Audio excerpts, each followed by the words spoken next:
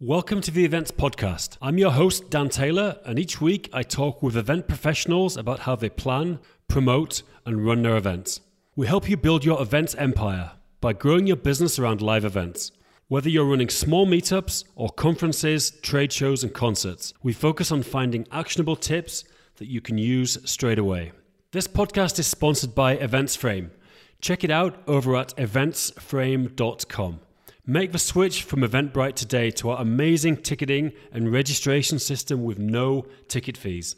It integrates with all the major payment gateways such as Stripe, PayPal, and Braintree. And we also have the best email integrations out there, including MailChimp, Zapier, Infusionsoft, Aweber, Drip, and many, many more. You can use our versatile website builder or embed tickets directly in your own site. We've got thousands of live events on EventsFrame, ranging from small community meetups to large trade shows and conferences. EventsFrame is especially good for anyone wanting to run multiple events, as you can host an unlimited number of events on your EventsFrame account. Most ticketing systems charge you a minimum of 3% of the ticket price, but we just have a flat, low fee with no ticket fees and no restrictions. There's genuinely no system out there that is cheaper than EventsFrame. So head on over to eventsframe.com for a free 1-month trial. And we also have a special offer just for podcast listeners. Email me at dan@eventsframe.com, dan@eventsframe.com, with the subject line podcast, and I'll send you a special discount code. So that's all. Let's get on to the interview. Hello and welcome to the podcast. Today I'm delighted to be talking to Anton Kraly from Dropship Lifestyles, who also runs the Dropship Lifestyle Retreat. So Anton, how are you doing? Doing very well, Dan. Thanks for having me on. Fantastic. Anton, where are you calling from today? Can you give us a picture of where you are and what you're up to? Yeah, sure. I am in our office out here in Austin, Texas. Been out here for about 3 years now and have a little spot that I like to come to work from. So calling in from there. Fantastic. Do you know Ian Schoen from the DC? He's living in Austin now. Yes. He's a good friend of mine. Yes, I do. Yep. There's a decent amount of people here from that community. Yeah. It seems to be like the spot in the States, probably mostly for taxes, but yep. Yeah, exactly. He was across from my wedding, actually. He moved from California for exactly that reason, for taxes. But are you from Texas original, or where are you from? No. I'm from New York, so it's the same thing. The taxes just are not, they're not fun. But I met Ian and that whole community when I was living out in Asia for a few years. And the benefit there is you get the foreign earned income exclusion. And then I decided to come back to the States and definitely wasn't going back to New York on taxes alone. So that's why we settled on Texas. Definitely. I mean, funnily enough, the sort of foreign income exclusion, because I know there's a few Americans listening to this who have been talking about going kind of digital nomad.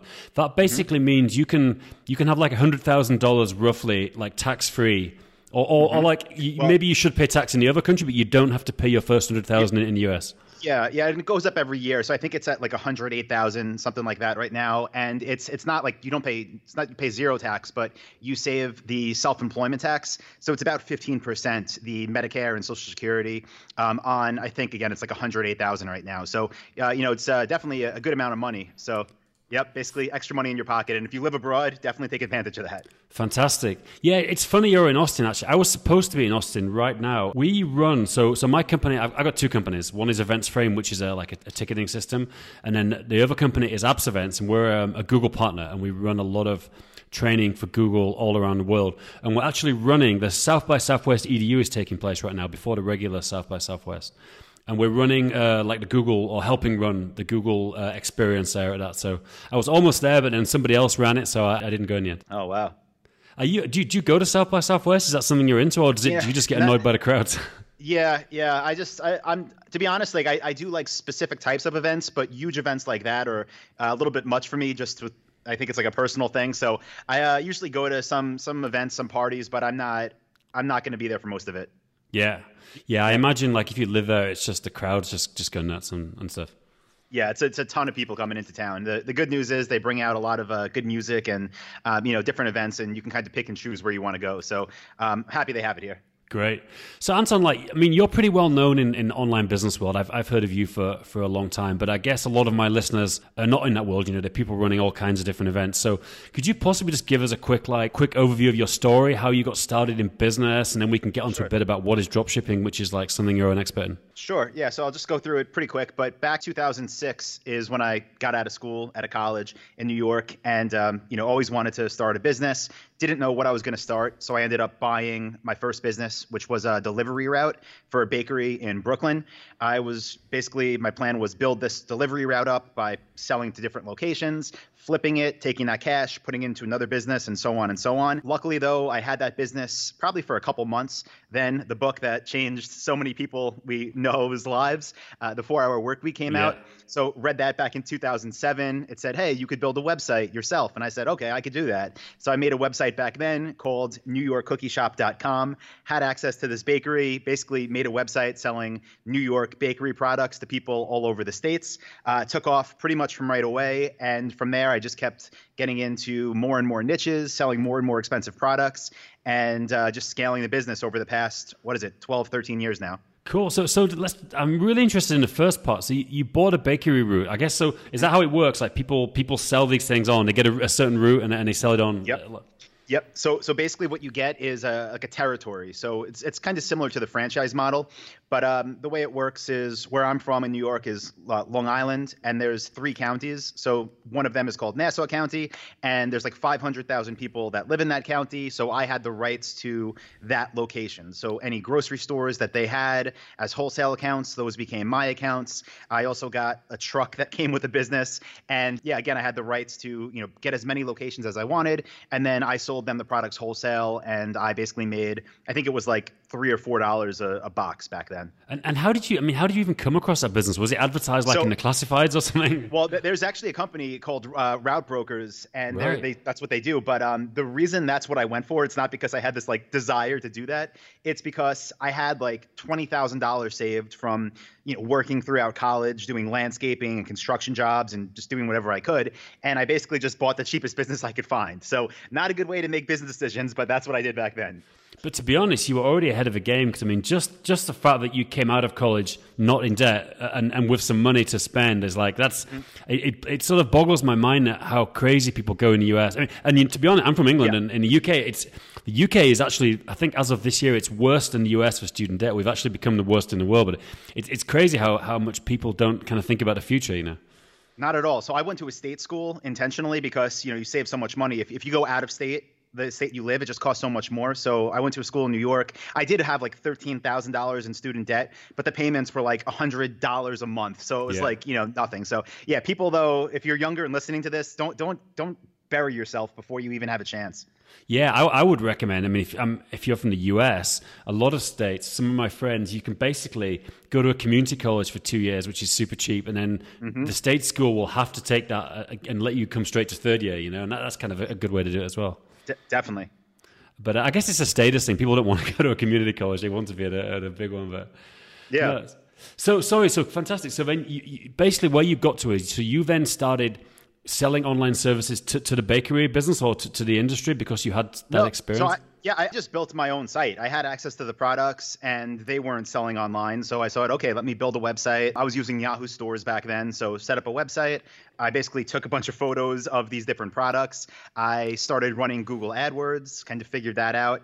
And I was just selling them myself. And then when it first started, the first few sales I got, I was actually shipping the items from my apartment to customers. And then after I realized okay, this actually works, there's traction, I just I spoke with the bakery manager and I said, listen, I want you guys to ship these things to my customers. I'll just send you the orders every day. And they had no problem with that because they're ship items anyway. So that basically, without knowing it, that was drop shipping without me even knowing what that term meant or that it was a real business model. Right. So when did you get into drop shipping, or did drop shipping even exist when you were doing this? Drop shipping actually, it's existed since way before me, going back into the 70s and 80s with mail order catalogs. Yeah. Most products in those are drop shipped. There's a lot of different ways to do drop shipping, which is, I think, why there's confusion now. But I think we should probably start with explaining what drop shipping is for people who don't know, which is probably a lot of the audience. Yeah, so basically it's just a method of fulfillment. So again, whether you sell through a catalog or a website or the phone or even a store, basically if you work on the dropship model, it means instead of you having a warehouse or a manufacturing facility that you have these products in, you just have somebody else that has them in their warehouse and they fulfill the order for you. So right now, what you see a lot of online is people talking about drop shipping from China. That is drop shipping. That's not what we do. You also see a lot of people talking about drop shipping using the arbitrage model. So trying to sell something on eBay and find it cheaper on Amazon or vice versa. We don't do that either. What we do is just work with companies that are established, that already have a bit of a brand name for themselves, that make quality products. And then we build websites where we serve as a retailer for those products. So our responsibility is to find the best products, upload them on our website, get traffic, take care of the customers, and that's our side of the business. Great. And how's the business gone? Like, so you've been running this, I guess, for like 10 years or something close to 10 years. Is that right? Yeah, more now. Since 2007 is when I launched the first one. So I guess 12 years. Yep. And how's it growing? Like, how many people are you kind of managing the business for now? And so I don't actually manage the businesses. We build our own stores, and we do occasionally sell them as well. We have, obviously Dropship Lifestyle, where we work with thousands of people from all around the world, but it's not a service-based business. It's an education-based business. Got it. So so Dropship Lifestyle. Sorry, carry on. Mm-hmm. No, I was just saying we're not managing their stores for them. Yeah, got it. So Dropship Lifestyle, which is basically, it's an educational product where you teach people how they can do this, how they can run a dropship business kind of starting from scratch. Yes, teach them how to do it and connect them with like-minded people that are doing the same thing. Fantastic. So how does, I'm curious, how does like the whole Amazon FBA, I've been hearing a lot about that for the last few years really. I mean, how does that fit into dropshipping? Is that separate or is that part of dropshipping? For 99% of people that I work with that, are doing the stuff similar to me, it's not part of our business. Yeah. It's a great business model, like nothing against it, but it's totally different than what we do. The only time it makes sense for like someone, let's say, I don't sell on Amazon FBA, but someone that I work with, if they're going to go on FBA, it's because they already have their store set up. They're making sales through there also, and they're just aware that people do search on Amazon, so they're having a presence there as well. But yeah, it's a different business model. And I should just say, in case people don't know, FBA is fulfilled by Amazon. Basically, as far as I understand, you kind of use Amazon's warehouses to store your products, and they do the fulfillment as people order individual products. Exactly. But I guess once you're on Amazon, then you're opening yourself up to a lot of competition, because everyone is, people have got a lot of software that kind of goes and sees what things are selling and what's ranking well and that kind of thing. Yep, and the reason that what we do is different than that, the suppliers we work with, they're different brands. So when you have to get approved to sell for these different companies, and when you're signing the paperwork, it's usually in their policies that states you're not going to sell these products on third-party platforms. So like eBay and Amazon, Overstock, and they don't want you to do that because then it just becomes like, what value do you add as a retailer? So our goal is really to again find these products and then find a way to position them on our websites where we stand out and find a way to get traffic different than what other people are doing. So just, uploading stuff on Amazon for us wouldn't really add value to the brand. And that's why it's not really part of our business. Great. I mean, I'm really curious. We kind of went really fast through the kind of 12 years of your business. Yeah. But it's I mean, just from what I can see and what I hear from people, it's a pretty colossal business. You've got a huge profile online. Mm-hmm. I'm curious, like how did you kind of grow this business? What was the story of how you built this business from just being you and having the kind of bakery connection to being what it is today? Yeah. So I definitely I stayed. Well, I'm still small. Right now we have about 14 people on our team. But when I started, for the first, I would say 4 years probably, it was me and then a couple people max, like part-time. And then eventually what I realized is like, listen, if I'm going to be able to scale this and have support scale with the business, because that was the biggest roadblock, being able to manage more customers and do it in a way that they're happy, then I knew we'd have to bring on more people. So what I've done, again, over the years, there's been lots of, I guess, variations of how our team structure has looked. But right now we have about 6 people that are based in the States. And then the rest of our team is in the Philippines. Yep. We have some amazing people over there. They do our support. They do our sales. They manage our communities online. And, they're amazing. So we're about 50%, local and then 50% abroad. And how, I also have a team in Cebu in Philippines. I've kind of been, I guess I've had people in Cebu for 6 years now or 7 years. Are your guys remote, or do you have? Are they all based in one place in the Philippines? No, they're remote. Right, cool. Do you go out there to work with them, or do you just keep it all online? We just keep it all online. Last year, we did have some of the team come out to our retreat that we did in Bali.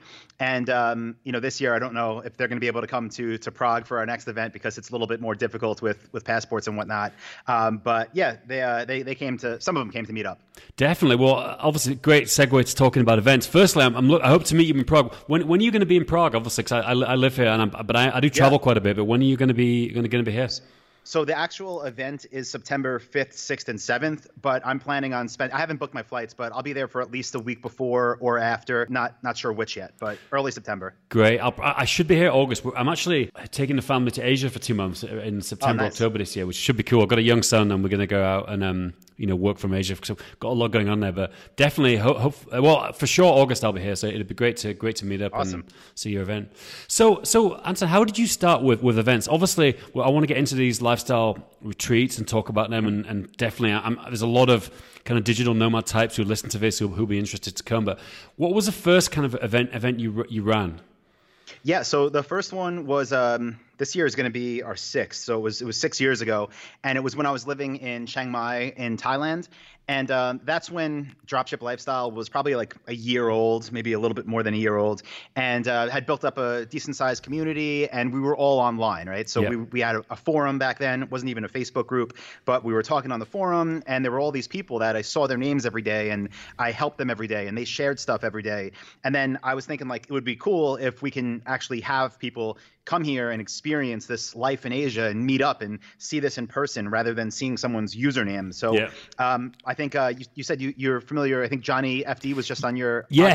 He was one of the early guests on the podcast, actually. Yep. Okay. So I was hanging out with him. We were actually diving down in South Thailand, and he has a podcast, and I was recording an episode with him, and we basically were talking about, I was like, how cool would it be if we could, find a way to, like, I don't know, let people know that they should be here, and like, why not do that through an event? So that was kind of like just putting the message out there, and then basically the people heard it. They said, I want to come, and that became the first ever retreat we did in Chiang Mai in I think it was 2013. Cool. So let's talk about that first event, because I'm sure there's people listening to this who've maybe got a bit of an audience or community like you had and wanted to run an event. Like, what were you starting from the point you had a big email list, or did you have to go out and hustle to get people, or did you already have? Because obviously, if you've got people already, it makes it much easier. Yep. So I had customers, and I did have an email list. Can't remember the size. The reason I think people were so responsive to that is because that was just, it was so cheap. I think it was like $97. So It was like an opportunity. And again, I had maybe at that point, guessing maybe there were 300 to 500 people in the community. Yeah. And basically what I said is, like, you guys see, that I'm living out here. This is awesome. Like, and that was when I was new to the whole Asia thing too. And I was like, this is just such an amazing experience. Basically told everybody, like, I wish you guys could join me and see what this is like. So, come out here. I'm putting on this event. It's $97. And basically everybody that, I guess could afford time off of work if they had a job or was willing to take a chance, just bid on it, because it was an amazing experience and a really great offer. And what was the location? Did you use a hotel, or did you go like a co-working or something? Yeah, so that's the benefit of Asia also. Things are so inexpensive. Yeah. So we did it at what's the name of the hotel? Can't think of it, but it's just outside the city center, and rented that. So everybody stayed there. It was like $35 a night for a hotel room. And then we had the conference room on the top floor. Great. Yeah, it's interesting. Like, I'm actually going to go to Chiang Mai this year. I've never been, bizarrely. Even I've been to Thailand loads of times. I've been to DC BKK for years, and I've got a team member in Bangkok who's actually, and he's also a business partner with me on a business on our SaaS. So I go there all the time, but there's always something comes up. I'm always planning to go to Chiang Mai, and then something comes up, or we go to the islands instead, or I end up going to Hong Kong. Like, I'm going to go and see it this year. I want to take my wife as well, just to see the digital nomad thing.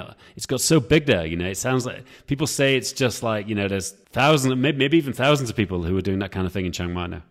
I think so, because even back then when I was there, it wasn't anywhere near the volume as of now. And just everywhere you went, I mean, well, if you're in the city center, like the Neiman area, or even downtown, like the city center, sometimes it's just you see a lot of white people. Yeah. It's strange when you're in another country. Yeah.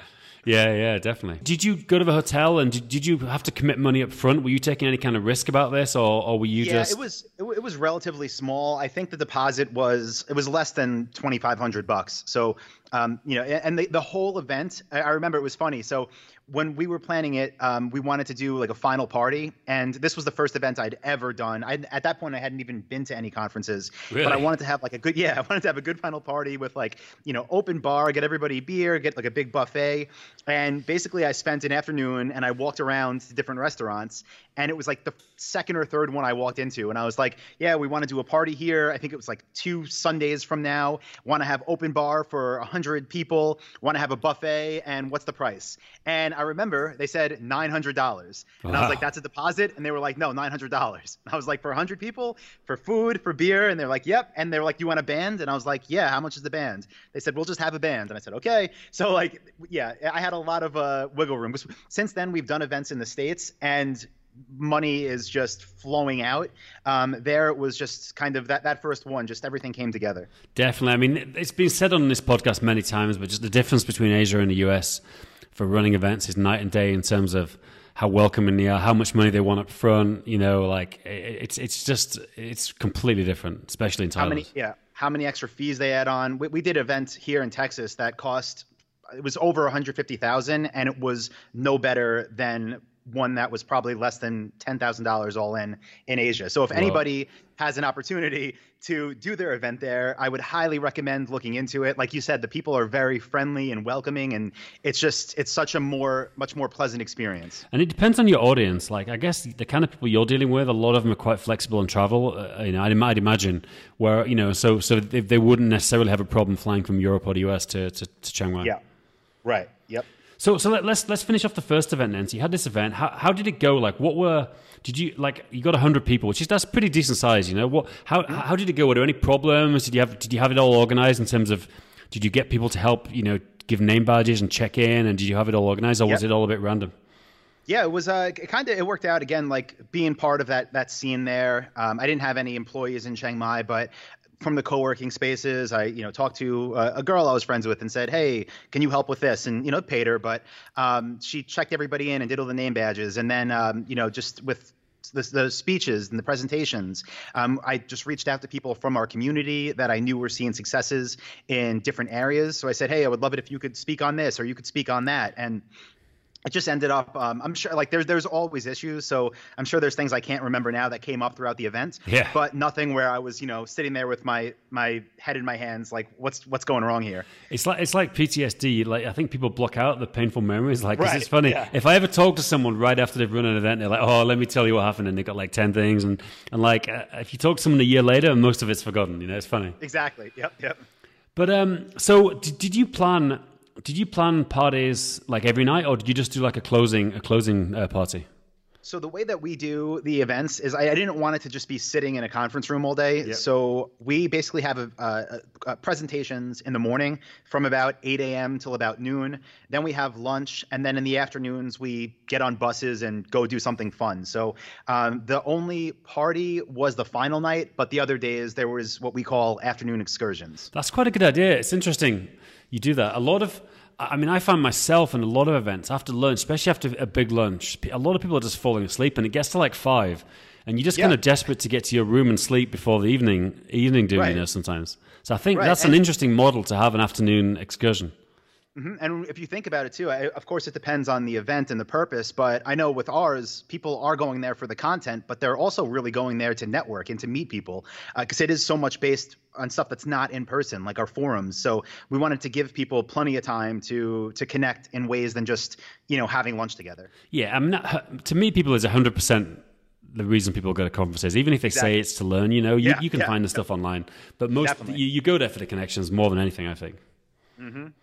So the first event, so you got this out of the way. I guess, did you not have to pay for any speakers? Like, did you just got people to come and speak for a free place? Yeah, it was just people that, again, most of them were already in Chiang Mai. The people that I spent time with, the people that I co-worked with, the people I had dinner with. So it wasn't like, and even now, we're not bringing in any big names. That's not really our thing. It's just about finding people from the community that are successful and want to share. So we do things like, we get the hotel rooms. If people are flying in from places that are really far, we will cover the flights. But then it was just people that were there already. Definitely. Now, how did you use this to sort of, and can I ask, how many events have you run since this? Like, what's the total? So 6 total. There's been 5 dropship lifestyle retreats. There was 1 event we did here in Texas. So there's 6 total. And the Prague will be our 7th official event. And it's interesting, you call it a retreat, but like 100 people, that's kind of conference size. It's like a small conference, it's a good number, I think. It is, yeah. And we've thought about, trying to make it bigger and scaling it. And to be honest, I really don't have an interest in that because since that first one, I have went to some events, and a lot of them, you could tell once you hit a certain number of people, it's just not a personal thing, and it kind of gets like cliquey, and that's not, the model that I want to do. And I also think when you get to that really big scale, then you really start having those noticeable problems. So we try to keep it small and intimate. Definitely. So this event you finished, what was your plan? Was your plan initially to make it an annual event, or did you go away and think about it for a while afterwards? I think pretty much right after, I thought, you know what, that was awesome. And I saw how people were responding, and I saw what people were saying. And basically they were like, where are we going next year? So then I was like, you know what? Yeah, this is something I want to do every year. And it pretty much was decided right away. And did you do the thing, which I'm not sure if you even do this now, but did you sell like an early bird ticket like from the stage? So like from this year, like buy a ticket from next year and pre-sell some tickets? No, because again, no event experience. Yeah, nothing. Yeah. Definitely. So you went away, and where was the second event you ran? The second one was in Kraly, so down south in Thailand. And what was the reason for Kraly? Like, why did you decide to do something different from Chiang Mai? So at that point, we wanted to switch it up because I wanted people to come back and have a different experience. Yep. And like with the excursions, like we hit like all the top ones in Chiang Mai. We went to, the Tiger Kingdom, the Sticky Waterfall. Like we went to the places that people go. So I didn't want to be like, okay, we're doing everything again. So I figured we had one in the mountains. Let's go down and do one at the beach. We did, we went snorkeling, we went rock climbing. So just switched up the events. Right. Cool. And so how did it go? Like, was it a similar size to the first one, or what, did you change it up a little bit, the format? No, I really did like the format from the first one, so we just let that roll. It was basically the same thing, obviously different talks, different topics, different activities, but same amount of people, same format of mornings and afternoons. Great. So how has it evolved? Like, what would you say has kind of changed in the years? You've run this, so what other locations have you run the events in now? Chiang Mai, Krabi. We did one in Hawaii, in Kona, Hawaii. Wow. We did one in Playa del Carmen in Mexico. And then this year was in Bali. So kind of been all over the world, mostly in Asia. And then this year, again, we're finally going to Europe for Prague. How did it go in Hawaii? Was that a big difference in terms of the higher costs and dealing with the American hotels and stuff? Yeah, so interestingly enough, the hotel cost wasn't actually that bad. It was better than I expected, but I don't know, so after that was my first time in Hawaii when we did our event there. I went like a month before just to check everything out, but I don't know. After being in Asia for so long, I don't want to hate on Hawaii, but it didn't live up to the beaches and the experiences of Asia for me personally. For everybody that was there, it was an amazing time. It was a great event. But, knowing what you can get in Asia for a certain price, like it made me want to be back in Asia. Yeah, definitely. I've never actually been to Hawaii. I want to check it out. It's just there's so many places to visit, but it's Yep. I've been to the South Pacific. I've been to Tahiti and a few places like that, Fiji, but never Hawaii. What so how's it looking now? Like what stage are you at for Prague? Have you kept the numbers the same, or have you tried to switch it up a little bit? Yeah, we've kept the numbers pretty much consistent. The only thing that is changing and is becoming it's something that we have to think about and something we've had to think about the past couple of years. Now that Dropship Lifestyle, again, started it years and years and years ago, and we want people to keep coming to the events, the thing that changes is what are the talks going to be about? How many should be beginner? How many should be that's intermediate? a tough one. Yeah, it's very, very tough because a lot of people, they sign up with Dropship Lifestyle. They're excited. They're like, I'm coming out to this retreat, and I don't even have a store built yet. And then we have the people that have been with us for 6 6 years that are running 7-figure stores, and they want to hear different things. So that's where it gets really tricky. Do you have any streams, or does everyone just one room, everyone joins all the sessions? So what we've been doing is we have the first day is the same for everybody. And then the other days we do have breakout rooms. So about 15 to 20 people where someone can lead that room and they can talk about a specific topic. And that's actually an idea I got from DCBKK back whenever that was, 2014, when I was out there. I really like that. So we've been doing that as well. So what have you managed to increase the price over the years then? Yeah, definitely. So the average ticket now sells for about $800. Wow. We start them at $500. They go up to they go from $497 basically up to $997 in increments through different tiers. And then people, I don't know why, but they like to wait to the last minute. So sure, we end up getting a decent amount at $997. What would you say, what other things have changed over the years? What have you learned? Because that's you've run the conference for a good few years now, and the retreat. What things would you say to step out as things you've improved that you do now that you didn't do in the beginning? Yeah, I think trying to get everybody involved, and this might just be something, just of our event size. I noticed, I think it was in Hawaii, a few people at the event. I don't want to say they were having a bad time, but I could tell they weren't talking to anybody and they were kind of, secluded, and maybe that's their personality, but it just seemed like, this isn't the experience I would want if I came out to an event to network. So we've tried to do things just to make sure that people are talking. And this is weird. This is something I got from Russell Brunson. I was part of their the ClickFunnels or the Russell Brunson Inner Circle thing.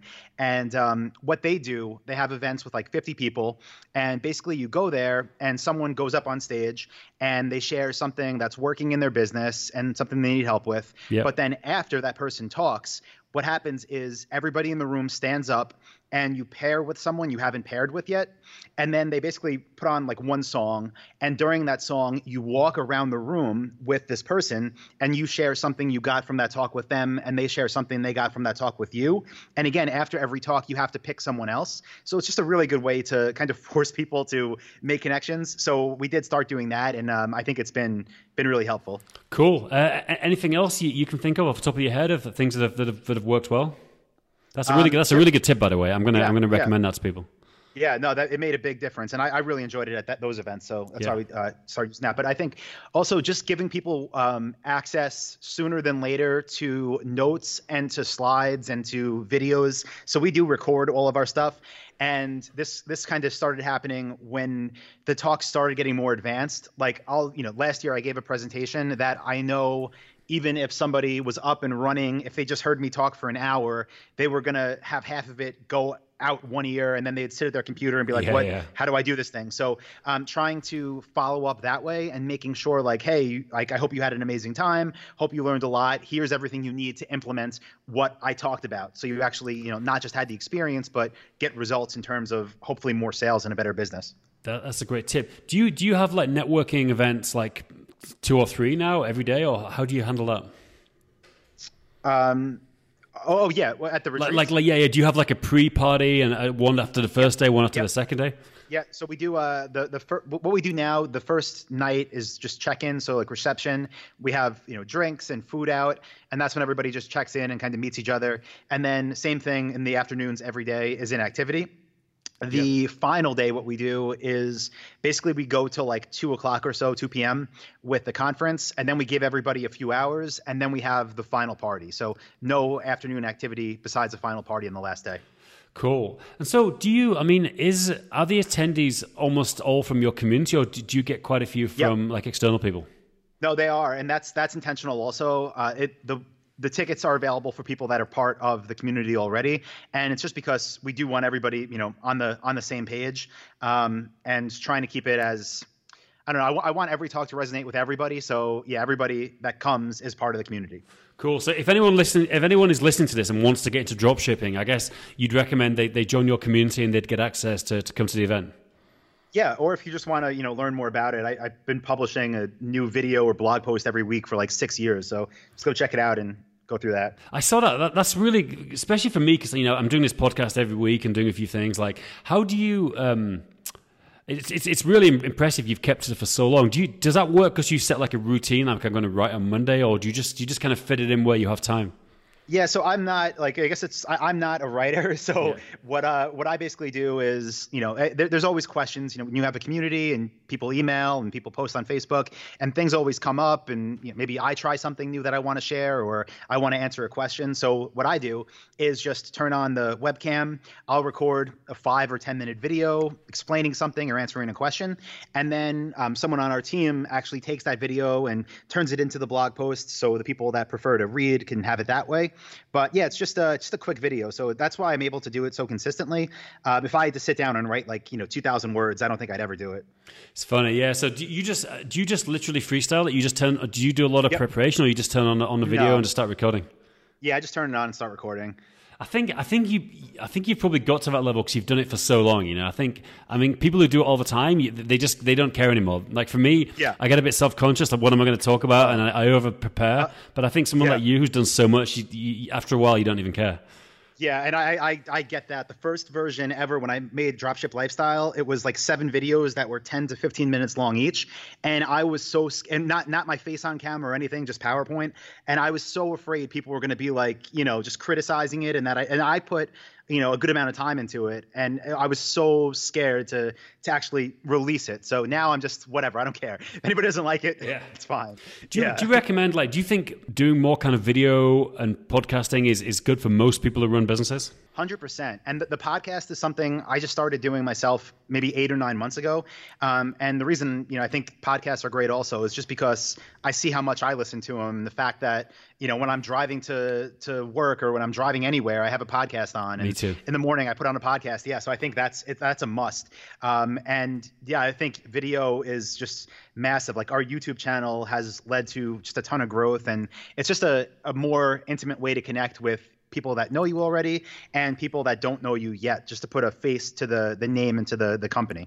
Definitely. And the real benefit, I'd say, from especially from podcasting, I found is once, because you've got to get it to a certain level. You've got to do it for at least a few months every week. People see it and build up a decent subscribers, in the thousands. But after that, it's also a great networking tool. I mean, the fact that I'm talking to you, I've talked to a lot of, I was talking to James Schramko last week, some really cool people, and as long as they see that, they've got something to gain from the podcast, it's cool. You get to talk to a lot of people, which I never even thought of in the beginning, but it is a real benefit.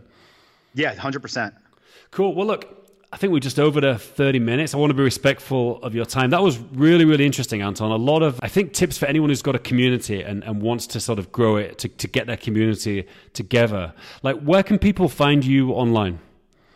The best place is just dropshiplifestyle.com. Everything is linked up off there. Perfect. I saw it used to be called the Anton method, didn't it? I was finding various old links. So I guess you rebranded. No. That's so Johnny, FD, he promotes Dropship Lifestyle. It's linked on his blog, and that's basically what he calls it because that's like his referral. Got it. Yep. Cool. Dropshiplifestyle.com/retreat if you want to look at the retreat. Anton, it's been a pleasure. Thank you very much. Yeah, thank you. Hope to meet you out in Prague. Do you want to sell more tickets to your amazing events? EventsFrame event ticketing has been built to minimize the amount of time it takes to buy a ticket.